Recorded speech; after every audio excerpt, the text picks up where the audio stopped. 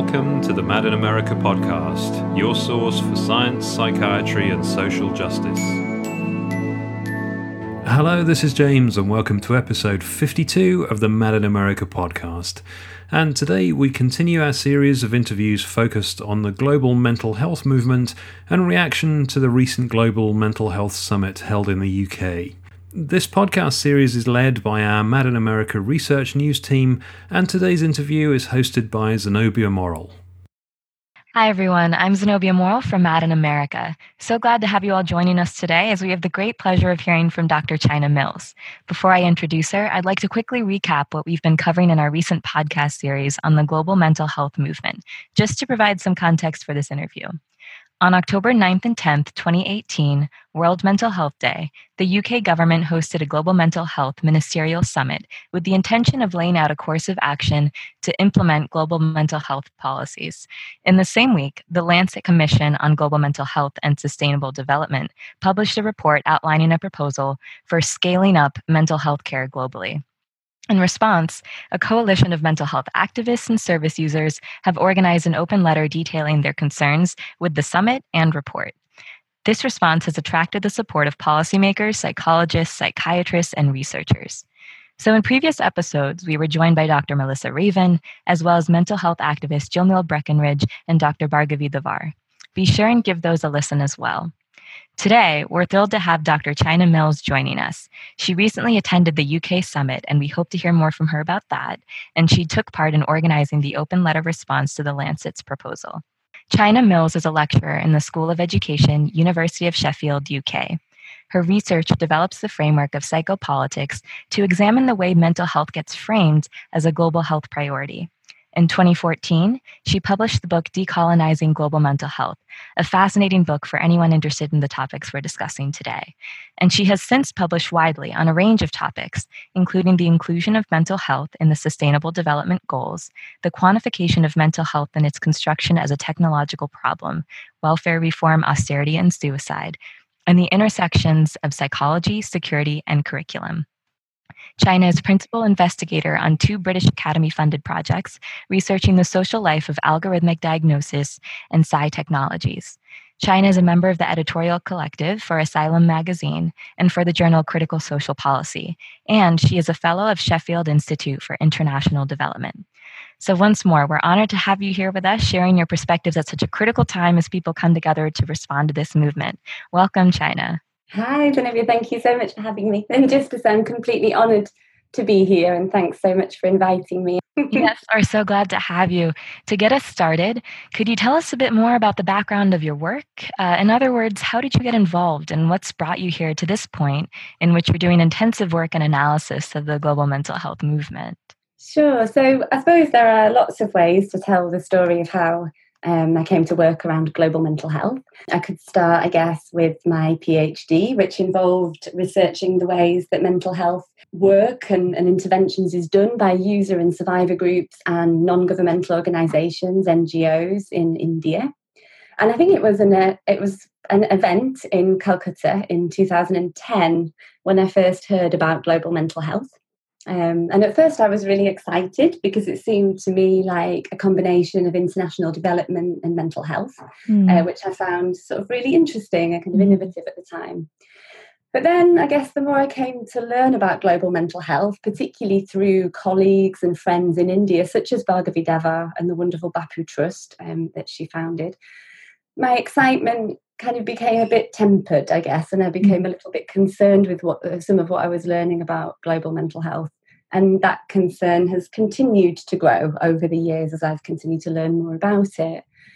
And one of the reasons for that concern means beginning that story much earlier, I guess, than my PhD, because I grew up alongside and shared my life with close family and friends who had different mental health diagnoses, and particularly who heard voices and who had schizophrenia diagnoses. And at the time, I didn't know any different than a medical model, right? So my family fought for access to mental health services, just as people continue to have to fight in the UK for even basic services that are pretty bad, to be honest, but people are often fighting just to keep those or just have access to those. And so it was only much later that I came across the Hearing Voices Network, when it used to be based in Manchester, and when I was first in Manchester as a psychology undergrad. And I met just a whole range of folks at the Hearing Voices Network, people who identified as mad, but in a way that my family members had never known was a possibility, I guess. We'd never kind of seen that before. And I learned about really different ways to understand experiences like hearing voices that weren't necessarily medicalised, and that sought to understand the meaning of those experiences, both in terms of personal but also kind of more structural or political terms. And so I suppose all those experiences made me think, wait there, shouldn't we be a bit cautious about exporting the models of mental health care that we have in places like the UK or the US or the sort of global north more broadly? Shouldn't we be careful about exporting them from those countries to what are known as low and middle income countries or global south countries? And then I published my book, which I've had lots of wonderful feedback about, but I also think I've had some well-deserved critique. And so as I'm going to be critical about other people here, I should also be critical about myself, so I'll do it early on.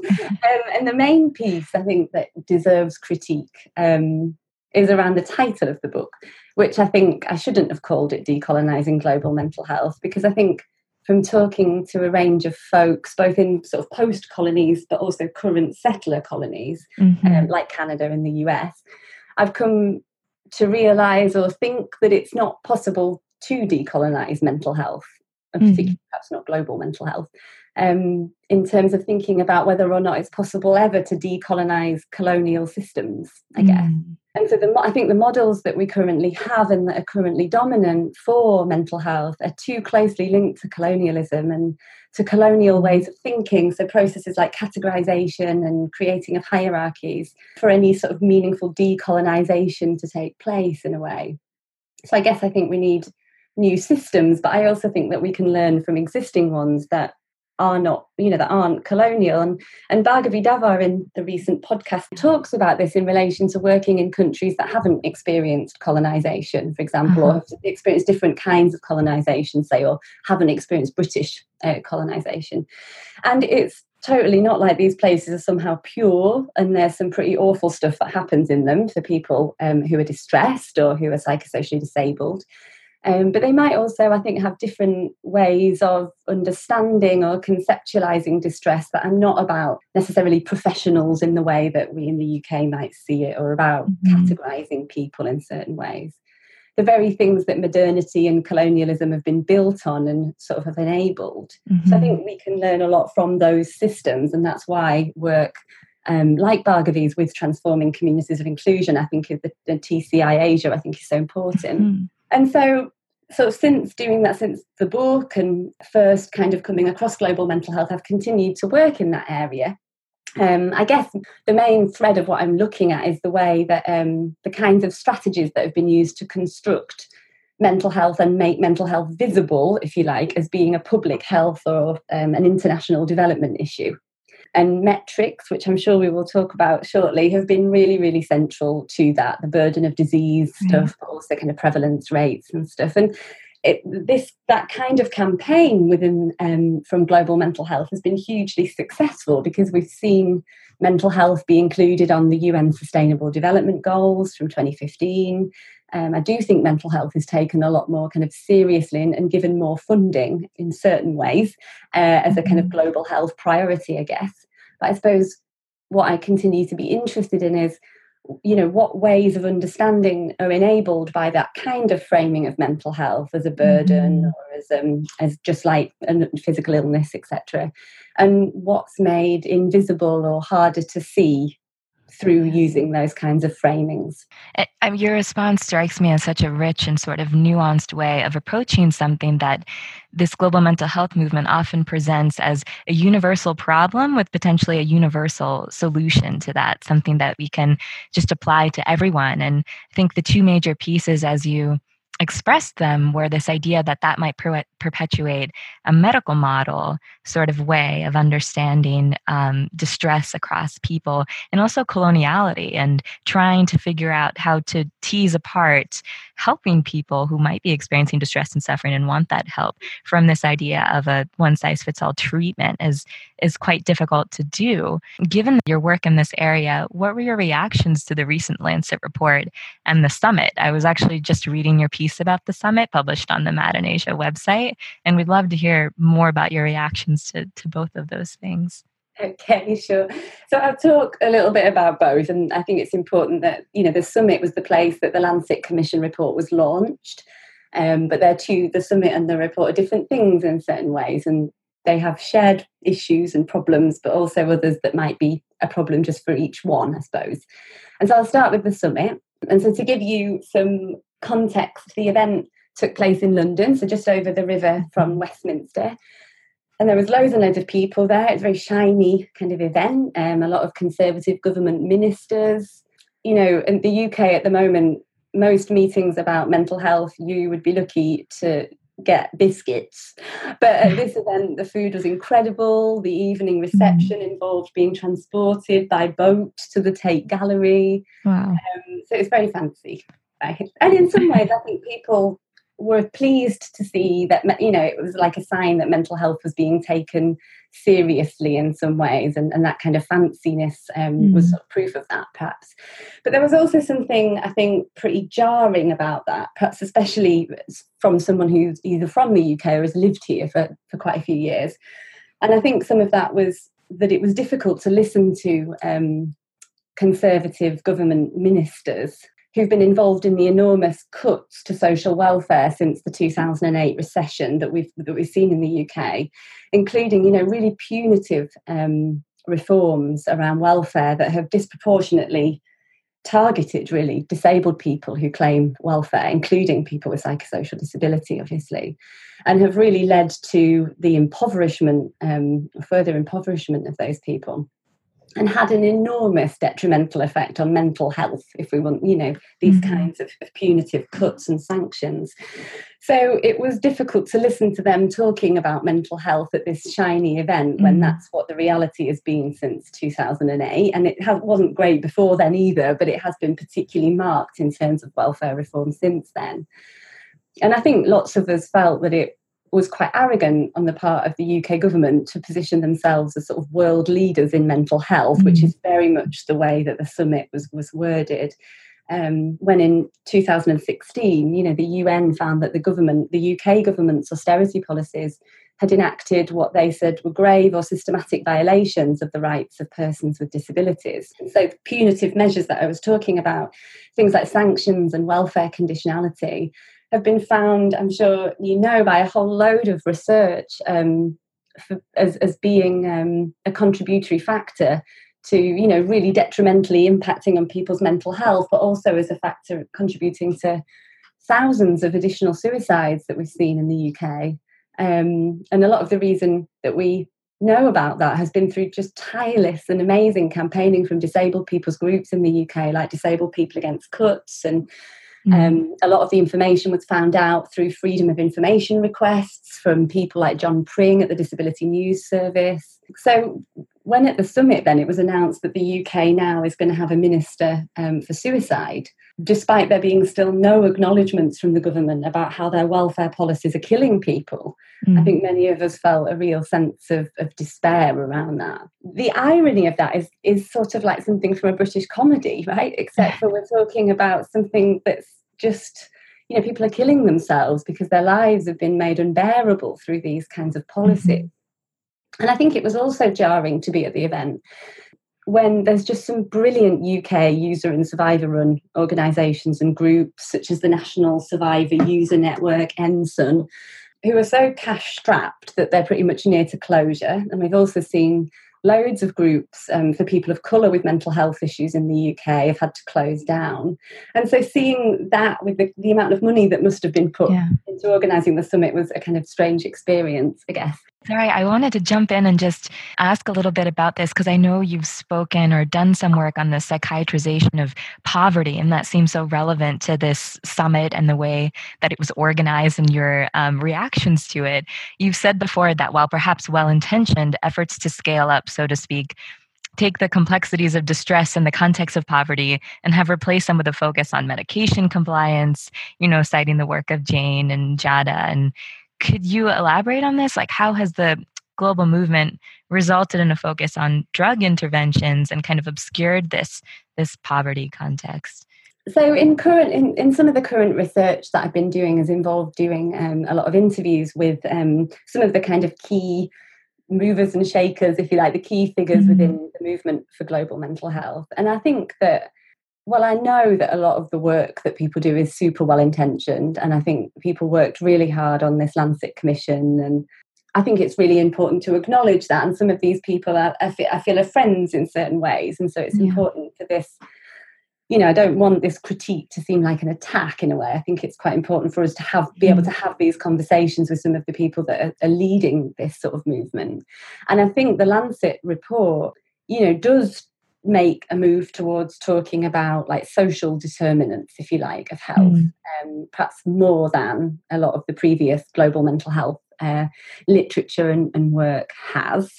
Well, and I should say, I think actually a lot of the people that were involved in global mental health in the early days were very keen to avoid having pharmaceutical company funding actually around a lot of their initiatives, because I think they were super aware of the problems with that and also the critique that they would get if they did do that.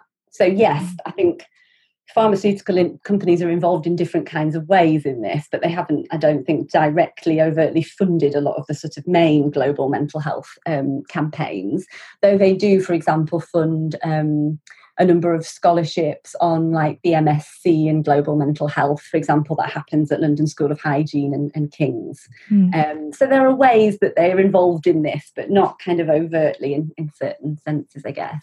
I think one of the main ways that global mental health more broadly, and including this new Lancet report, risks creating markets, if you like, for pharmaceuticals, even if they're not intending to do that, and even if people know that there's problems with that, is firstly the language used in terms of framing what we might just think of as distress at the living conditions that people are experiencing as being things called mental disorders, or often called like neuropsychiatric disorders, or, that there's an immediate location then of those as being individual disorders that should be intervened on at an individual level.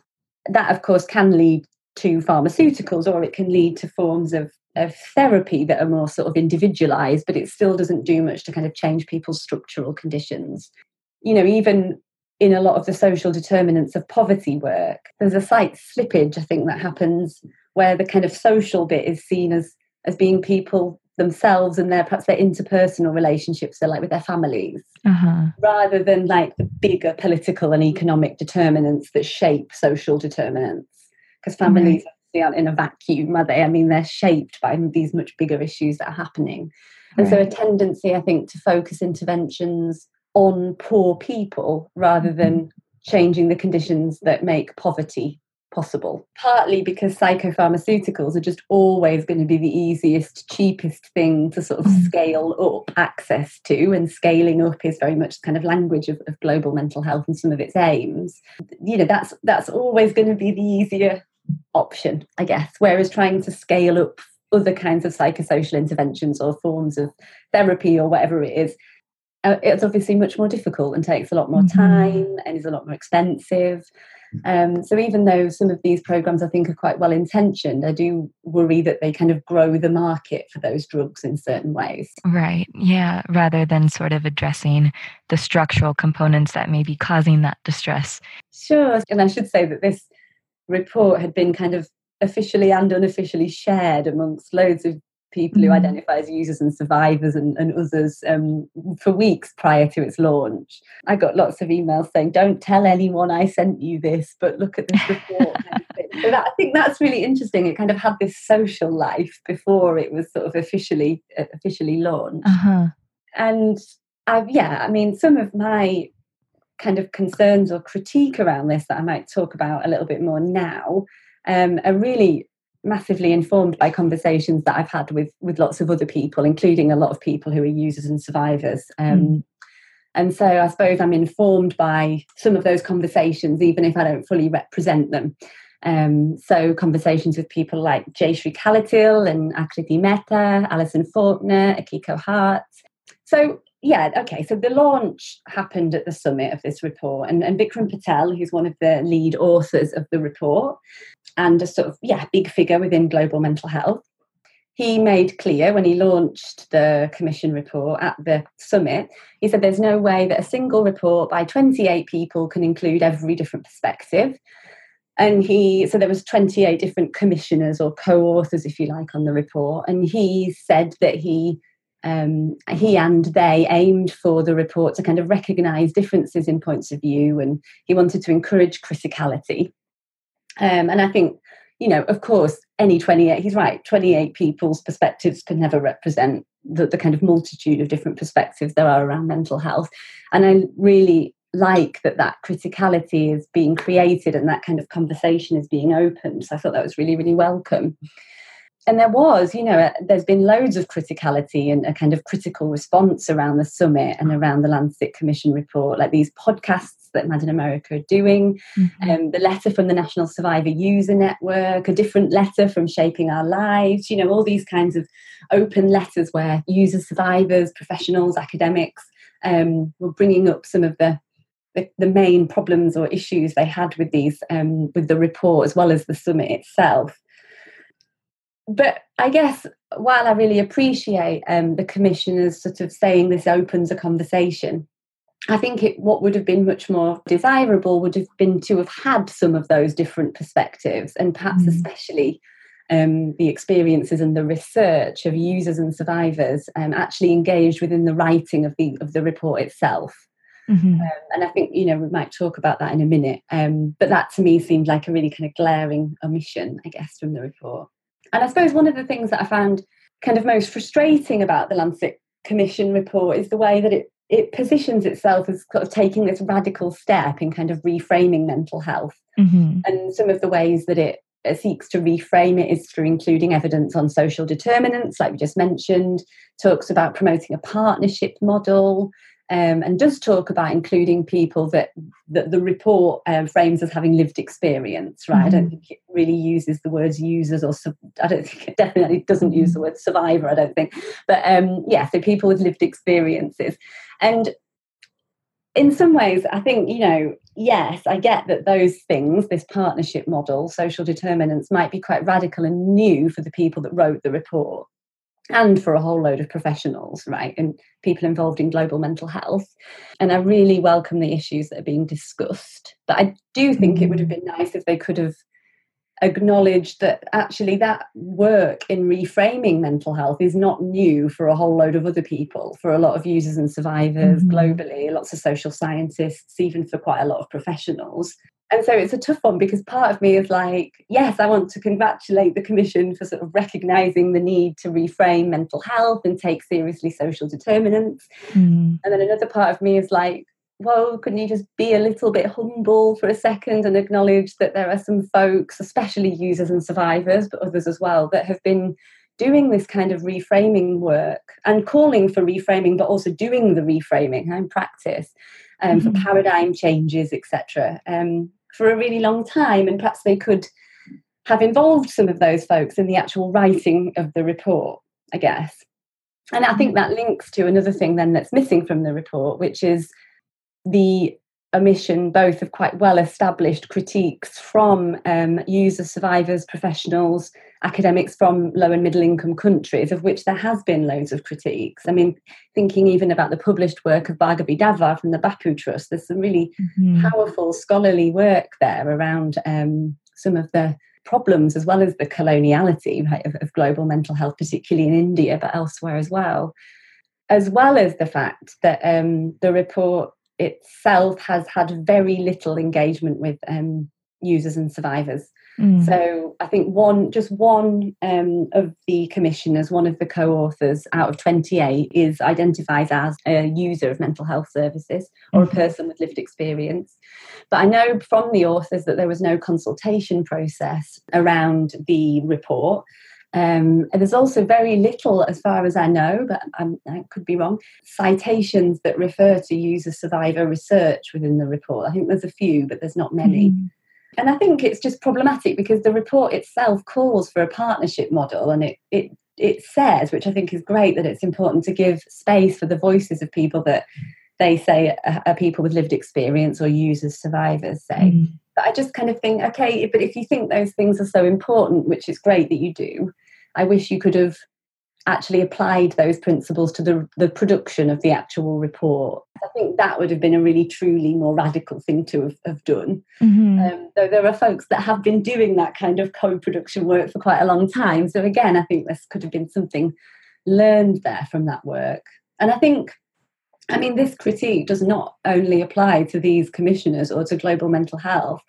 I think, to fully involve users and survivors means actually a really big epistemological shift, a really big shift in the way that knowledge is produced within global mental health and social science, more broadly. There's a whole bunch of critical folks who don't do this too. So this is not just a critique for the global mental health people, because it isn't just about consultation. It's about kind of radical shifts in what we think distress is. It's about radical challenges to what counts as evidence and who gets to decide that. And it's about recognising users and survivors as knowledge producers. Thinking about it, one of the reasons for the omission of that kind of work, because I do think that some of the authors recognise the importance of that, but it's kind of not in the report, might be that global mental health makes such a strong claim and kind of big deal about going for being evidence-based and for being located within evidence-based medicine. It's kind of this like repetitive insistence that global mental health is evidence-based. And I mean, that's completely understandable. It makes a political message, doesn't it? It's like, look, here's the evidence. It's just as strong as it is for other health conditions. So now you have to take mental health as seriously as you take physical health conditions, which I think is a really strong message. But of course, what evidence-based medicine obscures and kind of misses is often other kinds of more qualitative research or research which might have been carried out by users and survivors, or more sort of experiential knowledge, the stuff that, you can't do systematic reviews and randomized controlled trials of, but might still work for people. The stuff that we know works, but we can never prove it in that kind of way. And I also think often what we miss in that is that the political, social and economic determinants of distress are often quite hard to prove in an evidence-based framework. So perhaps that's one of the things that kind of needs rethinking here is what are we going to say counts as evidence, and can we think that there might be multiple forms of evidence within mental health, which is something Diana Rose actually talks quite a lot about, and I think could be really useful way of thinking, of rethinking global mental health. That's such an important point, what counts as evidence. And as you talk about this radical epistemological kind of shift that might need to happen, one question on my mind is, how might you envision a different mental health movement, one that takes these considerations of power or context and the voices of those that are most affected? Do you see a counter movement happening like this now already, or is there something that needs to be done to do this? I think there are counter movements happening, let's say. So I think, maybe two things. I think there are counter movements. I think there is critique around this and there's resistance to it, which is super important. But I also think there are just other things happening which don't frame themselves as being resistance to global mental health. Right. And I think what's powerful about those, perhaps, and I think Transforming Communities for Inclusion, TCI Asia, Bapu Trust in India, Bhargavi Davar's work, some user survivor groups within the UK. What's interesting about just doing something different that isn't being positioned as resistance is that you're not kind of confined by the master way of thinking about it, if you think. So, they're not resisting anything as such. They're just doing something a different kind of way. So I think there's actually loads to learn from those kinds of movements. I guess some of the critique around global mental health has been about the kind of the global piece, the kind of universal piece, and people like Shaman Fernando in the UK who have said, it isn't about global mental health, isn't it about sort of local political work or recovery, I think he says. And people like Derek Summerfield, another critic of global mental health, talks about the global mental health as an oxymoron sort of kind of framing. So I think possibly if there's going to be counter movements or just different movements, they will not be global, which Doesn't mean that there can't be ways for those movements to speak to each other, because I think that's incredibly important.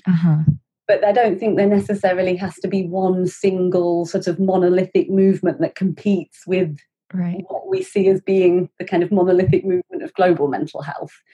And actually, there are a lot of movements even within global mental health that still do quite interesting, innovative stuff under that framework. So yeah, I think there's already things happening, and there wouldn't be a single movement in that sense. And actually, that we could just the linking up with the sort of disability movement, disabled people's groups much more broadly, and just with work to anti-poverty work and political kind of work is just vitally important around this. So it doesn't have to always be framed around mental health. And Bhargavi Davar does that brilliantly. She has always sort of said, why are we framing this in terms of health in a way? Isn't this an issue around justice, or couldn't this be something around kind of equality, or just around anti-poverty? And I think that's a really important point. So linking with those kinds of movements, I think, would be vital. Yeah, I think back on that question, and even that question framed around counter movements to global mental health. And your point is, well, there is local knowledge, and there has been local knowledge about these things that don't position themselves under those terms or under those categories that are really part of that discourse and have existed separate from that, and perhaps aren't acknowledged as part of this evidence-based idea or as a scientific sort of approach, unfortunately. Yeah. And so they've occurred sort of as isolated from one another, and in some contexts they've occurred locally for local problems and don't apply on this kind of global level. So wouldn't be countering a global movement in that way. It makes me think more too about how for some people that connection with global mental health and the colonial discourse don't seem to connect. Like they might say, well, this is evidence-based and this is research that we know. So how would this relate to colonial power structures? What does that mean? Absolutely, yeah. And I think actually, I think one of the big criticisms around global mental health has centered on this kind of idea around the globalization of current diagnoses. The West, if you like, is globalizing diagnostic categories like depression or ADHD, etc. And how useful are they in countries of the global South? Something like that kind of critique. But I think actually I think that's massively important. I think I've probably made that point before, so I shouldn't rubbish that. But I also think there's something kind of deeper here thinking about coloniality, and actually doing, I have a brilliant PhD student who I work with at the moment, Lindsay Miller, who makes me kind of think more around some of these things. And they talk about, or together we've been looking at the kind of already or always globalness, if you like, of current diagnostic categories. And so while there is this globalization, I think that some of the diagnostic categories that we currently know, so that are kind of dominant, I suppose, in the global north, they've always been to some extent global. So they've been formed through research, for example, in former colonies, and have long sought, there's long been this effort to standardise the diagnoses of mental health issues in order to be able to compare prevalence rates internationally, so between different countries. I mean, this has long been a colonial concern as well, right? So when I'm thinking about British colonialism in India, in 1871, I think there were prevalence surveys that compared the rate of what would then have been called insanity between England and Wales, so the colonisers, with India, who were colonised. And the findings at that time in those prevalence surveys was that India had 1/8 the amount of insanity than did England and Wales, because at the time, insanity was imagined to be something that it was an outcome of civilization, if you like. And of course, colonized peoples weren't constructed as being civilized in the same way that people, the Brits, thought of themselves, let's say. So I think this kind of idea of wanting to compare these rates and these prevalence rates looks different now, but has long been a concern. When we look historically, we can really see the interesting sort of uses and political uses of this. Right. As well as, the amazing work that's been done by, I suppose, historians of of colonial psychiatry, looking at the way that any sorts of resistance to colonialism, for example, in British East Africa, were framed as being mental illness. So the kind of imagining that either resistance to colonial rule or claims that one day what was then called British East Africa would be free of white colonisers was imagined like those are symptoms of mental health problems. So that kind of colonial and political use. And I think it's really easy to think, okay, but that was in the past and we all know that that's ridiculous now and we can kind of laugh at it. But I think we have to think about the ways that sort of logic continues somehow or reverberates or is still sort of present, but in a hidden way, maybe in the kind of current way that we understand mental health and current diagnostic practices. And I think a really good example of that continued logic or reverberation is to think about the move from, or not move, but the move in terms of calculating prevalence to also thinking about calculating mental health problems as a burden. Okay, and so both in terms of disease burden, as in global burden of disease type work, as well as the sort of way that mental health problems are framed as being an economic burden. And those two things, so disease burden and economic burden, have been absolutely like central framings or strategies, if you like, to try to get mental health taken more seriously globally. So there have been key strategies used by the movement for global mental health. Mm-hmm. And they were constantly repeated at the summit that I just went to. They're in the Lancet Commission report. And in some ways, they've been super successful because they've, like we talked about, mental health is now on the Sustainable Development Goals, etc. So they definitely do a sort of political work, I think. But obviously, they also perhaps come at certain risks that I guess we should be concerned about. Mm-hmm. And so in terms of the burden of disease metrics, and so they're calculated for multiple different health conditions, and it's not only mental health, and they use the disability adjusted life year, right, to calculate what they see as years of life lost to a disability. And often that means in the sense that the person isn't seen as being able to engage in paid work, which is considered to be the only form of productive work, I guess, in this kind of discourse. And also then years of life that are lost to death. And so you get, alongside that, you get calculations about the cost of mental disorder, as it is usually called in this sort of discourse, say by the WHO, to the economy. And often that's compared between different countries, or it might be looked at internationally. And I think some of the yes, I can totally see this has a kind of political function. I think it's very successful at having that. And in some ways, there is certainly in the UK a lot more funding now to do international mental health work than there has ever been. And I think that more governments around the world are sort of taking a certain version of mental health kind of more seriously. I think more resources to some extent are being assigned, if you like, to doing mental health work. So I think, yes, the burden of disease stuff has that function. But I also think it has some really worrying other effects that we should think about. And some of those are, for example, that kind of framing assumes that mental health problems or distress is inherently disabling itself. Mm-hmm. And so if and it may be true that sometimes distress is like an impairment, say, if we're going to use more of a social model kind of function. But of course, that kind of framing also diverts attention from the way that many treatments or so-called treatments for mental health problems impair and disable people. They can, the effects of some of the drugs as well as other forms of treatment can impair people. They can lead to impairments. The burden framework also ties disability and people's value in a way to being about their ability to engage in paid work. Which doesn't allow us to think, well, there might be other ways of valuing human life, right, that aren't only about sort of productivity and getting paid to work.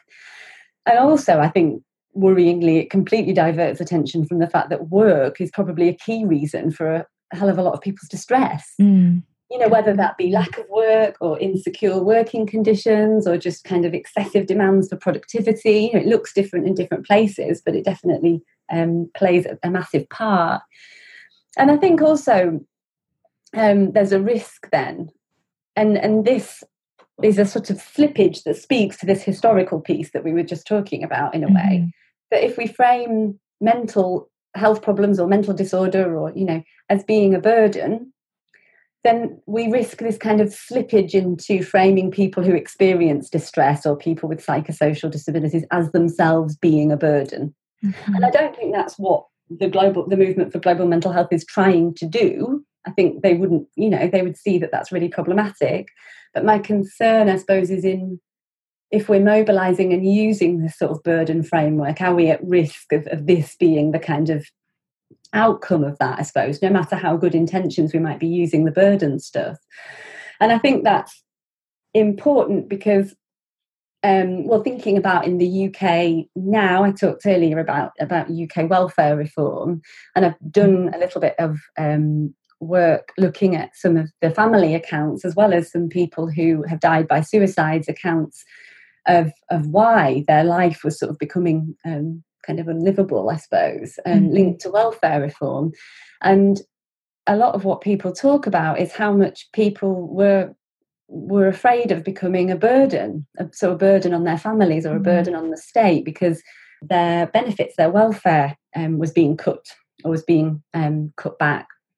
And their fear of being a burden isn't just about a kind of perceived individual feeling of being a burden. It has just been like crafted by the UK government and various sort of media outlets in this construction of people who claim welfare as, instead of being entitled to that welfare because, say, of being disabled, instead of them being, kind of scroungers is often the word that's used in the UK. So exactly like a burden, scrounging on the state, and that not being seen as a sort of viable way to live, in a sense. So that's what makes me concerned about the burden, because that's the sort of psychological impact of that, of making some people feel like they're a burden.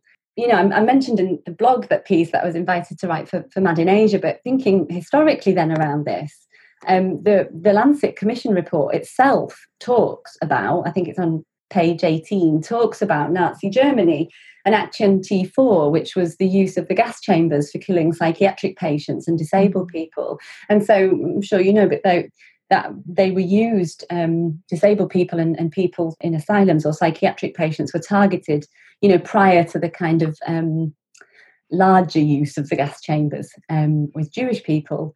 And I think even though the report mentions that, what the report doesn't think about or mention is the fact that actually one of the big justifications for the argument to sort of try to eradicate disabled people and what would then have been psychiatric patients was because those groups were framed as being a burden. They were seen as being a cost to the state. That was seen as kind of being untenable. And so it was actually seen as like a positive economic strategy to get rid of certain groups.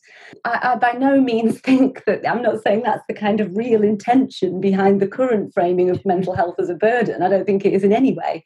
But I think what we have to be really careful of here is how history isn't only in the past and is sort of, like we were saying, still threaded through certain kind of logics in the way that we're thinking about mental health. And so that the burden piece, I think, is a major concern around, in the framing of mental health in this way, thinking about those kinds of histories, eugenic histories and colonial histories. Yeah, I think that was incredibly well said, really, the way that this burden framework has a history to it that we lose sight of as we speak about it in modern day statistics and modern day metrics of the costs of global mental health, but really how that burden positions people to think of their own distress or think of other people and their distress. I also wanted to get to some of your more recent research that's examined digital technologies aimed at behavior change and well-being, specifically technologies for scaling up and task sharing.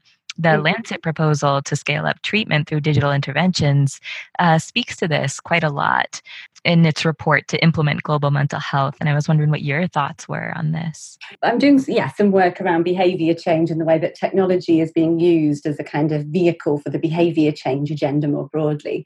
And I suppose that probably the most relevant piece for this is that I'm doing some work on the World Health Organization's MHGAP program. So that stands for the Mental Health Gap Action Program.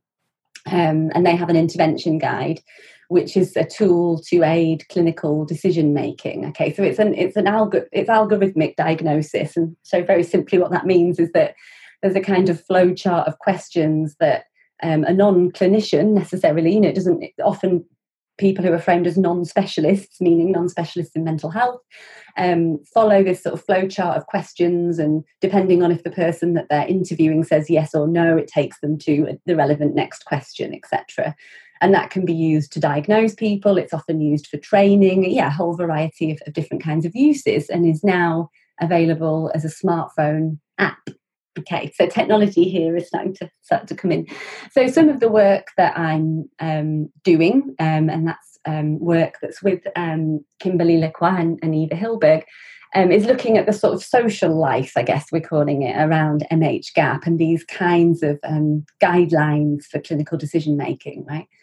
And by social life, I mean we're looking at how were they conceived of, how were these sorts of guidelines and tools produced, who was involved in the making of them, how do different actors understand them, and then in what ways are they being enacted in different kind of global contexts, but also is there resistance to them, or is it appropriation, etc. So that's kind of what we're looking at.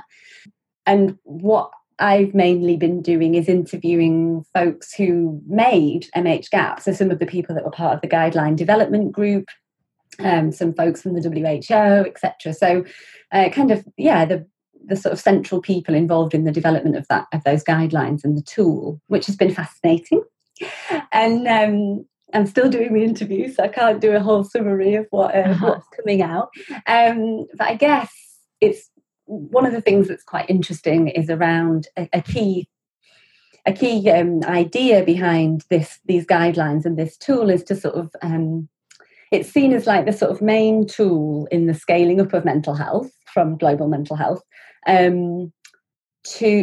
through task sharing. And so what I mean by that is through this redistribution of tasks that, say, might in the UK be done by a psychiatrist, this idea that actually a lot of these tasks could be done by so-called kind of non-specialists, whether they be doctors or nurses or community health workers. Mm-hmm.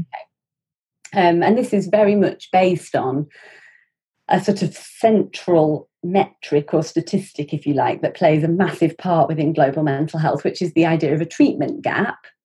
And particularly a statistic that gets often repeated, which is, how many psychiatrists are there per 100,000 of the population in different countries? Mm. And so the WHO often then say, well, 45% of the world live in a country where there's less than, whatever number of psychiatrists per 100,000 people. Okay. And so here, this tool, these guidelines, the MHGAP intervention guide, are seen as a way of redistributing those tasks. And what's interesting is, I suppose, because I come from a bit more of a critical perspective, I kind of think, oh no, this is like the psychiatrization through technology. I get a little bit concerned about this. But actually, a lot of the people who were involved in the development of MHGAP see themselves as being quite radically removed from kind of more traditional psychiatrists who... there has been resistance to MHGAP from some psychiatrists who think that actually they should be the ones that have the expertise in diagnosis, and that kind of process shouldn't be redistributed to so-called non-specialists. So it's interesting, these different sorts of positionings, and sometimes I think it's easy to think psychiatry is all one thing, and of course it absolutely isn't. And so there are a lot of disputes around this even within psychiatry, which I find quite interesting. And so, I guess I'm learning that the people that are involved in the development of MHGAP don't necessarily see it as any kind of catch-all solution. And some of them have concerns about it. I think one of the concerns that's coming up is probably one that we might all wonder about, and that is that despite psychosocial interventions being sort of written into the algorithm, if you like, even more in the second version than in the first of the tool, just like we said before, because drugs are always going to be the sort of easiest, cheapest thing in most contexts to be able to get hold of. There's a concern, perhaps from some people, not all, that it might lead to that kind of pharmaceuticalization, I suppose, in some ways, just like many different programs might, even if that's not their intention. And so yeah, I suppose that's one of the main things that we're kind of finding in looking at MHGAP, as well as the ways that technology and metrics kind of really reinforce each other and relate to each other in this sort of global mental health debate. So, prevalence figures of, this many people, look how high these rates of mental health problems are often then used to position technology as being the kind of solution to that, because it can extend the reach of psychiatry or psychotherapy, say. And equally, technology then plays a part in calculating those prevalence figures, I suppose, sharing them on digital platforms, etc. Yeah, and this notion of accessibility that comes with the technology implications or interventions kind of ties into this other narrative that's prominently featured in the global mental health movement and the focus on reducing stigma. The argument is made that stigma poses a major barrier to those with mental distress and need of help, and considerable energy and resources, including the Time to Change and the Heads Together campaign, are focused on reducing stigma. What is your take on that? In some ways, I think that's great, because I think that there are a lot of people that have been calling for that attention to be paid to stigma for a long time. And I think at least that in part tries to sort of locate some of the problem, if you like, outside of individuals, and actually look at the way that people might be disabled, if you like, by structural factors, including stigma. How people are treated by other people and the ways that we kind of understand mental health. I think my concern around some of the way that stigma is currently talked about, and it is talked about a lot now, I guess, the summit event, stigma came up a lot, and Time to Change were a very strong presence there. So, for example, within global mental health, often reducing stigma is kind of understood as we need to teach people to recognise mental illness, if you like, and it is that people are being taught to recognise. So, we need to realise that these behaviours are actually symptoms of something that we're going to call a mental illness. It's about teaching people to recognise that, and then not to necessarily treat people differently because of that. That's the kind of narrative. So it's kind of, it's about educating people about illness, I suppose. And I guess I'm a bit concerned about that when so many users and survivors for years have argued against that kind of narrative. And I think we can learn that there might be, that in itself may be a stigma, that may create new forms of stigma.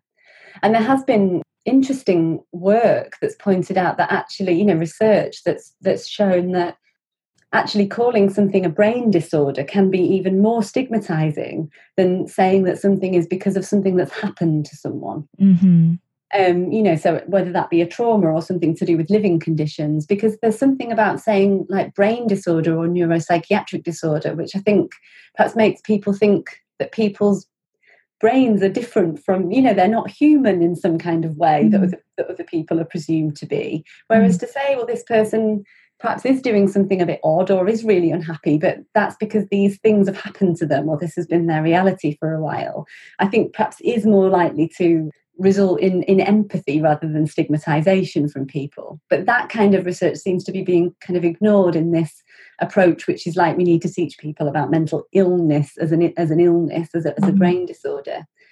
There's also something here about stigma being reduced to sort of talking more about stuff. So, if you just talk about your mental health issues and your distress more, then somehow the problem of stigma is going to kind of go away. This has been quite a strong narrative in the UK over the last few years. And I think that, yes, in some ways, of course, I think it's important to encourage people to talk.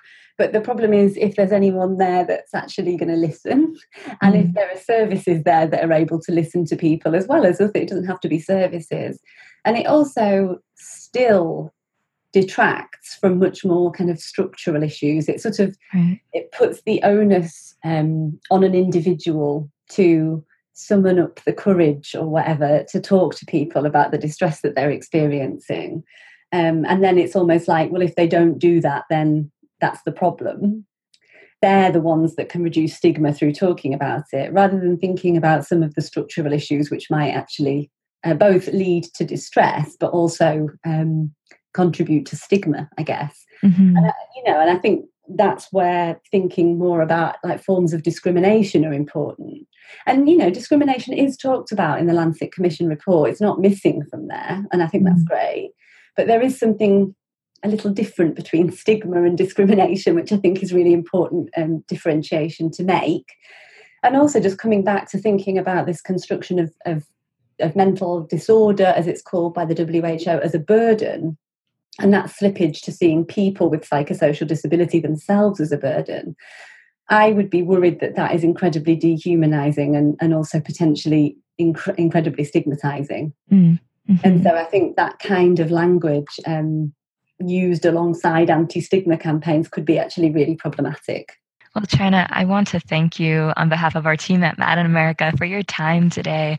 I think that we're all increasingly becoming exposed to this conversation about global mental health and what it would mean to reduce stigma. And we're often seeing these things promoted quite uncritically. And so your perspectives that are looking at the deeper issues of really what knowledge is this based on, who's been excluded from that knowledge, and how is it continuing to have implications for how we understand and really acknowledge distress and how it could potentially be harmful in doing that is something that we ought to be considering and bringing to light more. So is there anything else that we didn't touch on that's on your mind that you'd like to talk more about today? No, not really. Just more of these podcasts, and thank you so much for doing them and for your work and for Mad in America's work, and hopefully we can start to make some of these international connections that do mental health a little differently, like you're talking about, and respond to stress differently.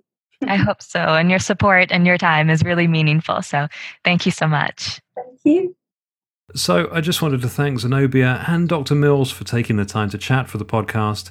And if you'd like to know more about Dr. Mills' work, you can find links on the post that accompanies this interview on madinamerica.com. So thank you for listening today, and until next time, take care. Thank you for listening to the Mad in America podcast. Visit madinamerica.com for more news, views, and updates.